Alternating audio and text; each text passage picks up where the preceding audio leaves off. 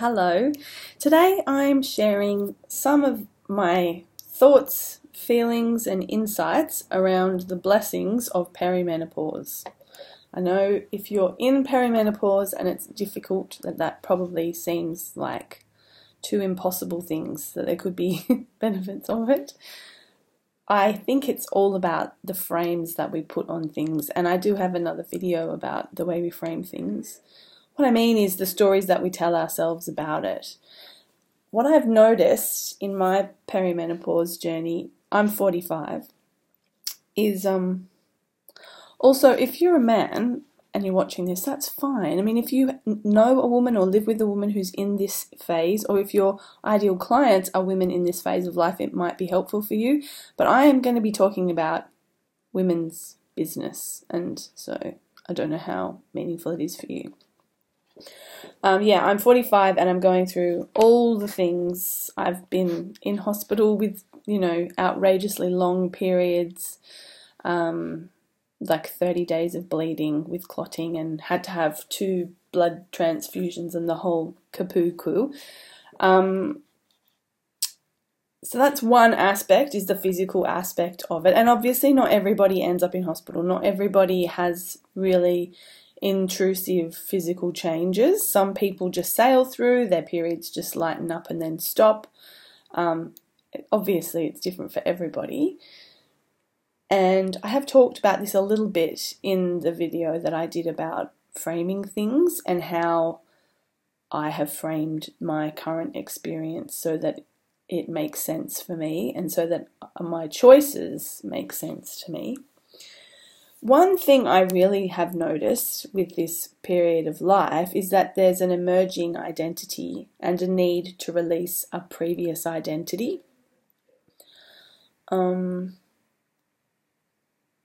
I thought that I was someone, and I think I was. I really think I was someone who was smart, I could be clever, I was academically adept, I had a really great memory, I had a good memory for things, I could articulate things well, I had a good vocabulary. That's the woman that I was, and there's still aspects of that show up for me in my business. But I was really sure that that's who I was. That was my identity, and I was fully sold on that. I think there are lots of times when we have an identity crisis. So when we become a parent, we have, well, not a crisis, but an identity shift. Like when we're in adolescence, we go from a child to being on the adult plane. When we become a parent, we have an identity shift then. And this perimenopause is definitely another identity shift. If we're single and we become partnered, we have an identity shift. If we change careers, we have an identity shift. Obviously we have them all the time. And this is just another one. And I think they can be very uncomfortable because who we think we are is no longer true. It's quite destabilizing, and it's challenging for the people around us as well, because they also have developed a sense of what our identity is, who we are, the ways that we behave, how we show up, what that is to them, how that serves them, and they get attached to that as well. So as well as our own discomfort and our own identity shift, then there's all the people around us who rely on us for certain things that perhaps we're not available in those ways anymore. And if you've been in a long-term relationship, you've obviously gone through that a number of times for yourself with each other, and to be able to birth a whole new relationship in the face of those identity shifts. And I think it's a great opportunity to reevaluate, and more than that, there are just some beautiful things that happen. So, I am not as articulate. I'll go into the process of developing a sentence to communicate a simple concept to someone, and the words just aren't there. Inside my head, there's just nothing there. Which I can call that absent-mindedness. I can give that negative labels. But I can also just notice that it's the way that I am merging into unlimited being. I'm just merging into a timeless, wordless experience. And I think that's a much more beautiful way to approach it. So when I was younger, I could be more yang. I could be more masculine energy, more academic, more cerebral, analytical, thinky, have a great memory, all of that.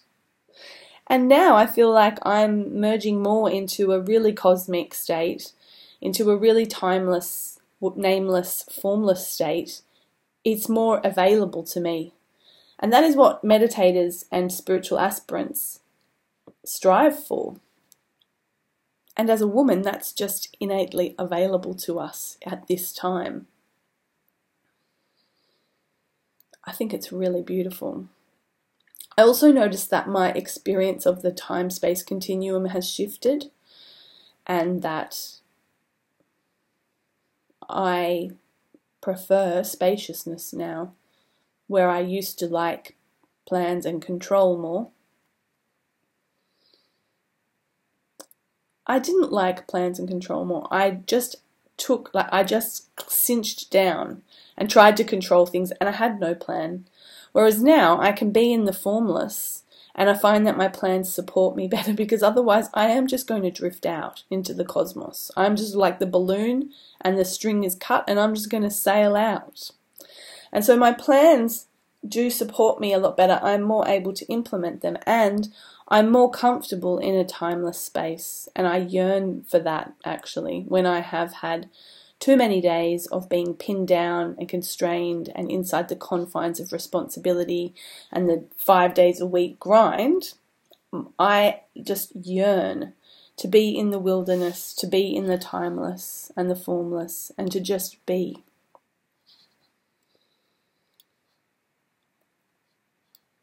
I don't know how this relates to business at all, except that you just need to know that this is what you're dealing with if you're in this phase.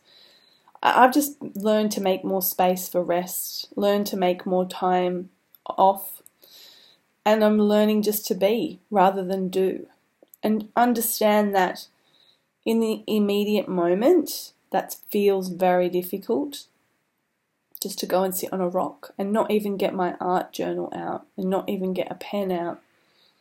That just being alive in the moment is an end in itself. And at that moment, it doesn't feel all that good and it doesn't feel meaningful. And I just trust that that is energetically soothing me and bringing something new into a world where everything's scheduled, everything has to have meaning and purpose and function and be so rigidly confined, that my ability to access the timeless, formless, nameless is actually contributing to society in a very rich way, and to my family in a very rich way. Basically, I'm just becoming more of a witch. I'm just moving more into a cosmic, sometimes psychedelic, timeless, nameless, formless era. And other women that I talk to agree. It's not a time to be really cerebral. I mean, yes, you can still write a book. Yes, you can still have programs and run a business and do things.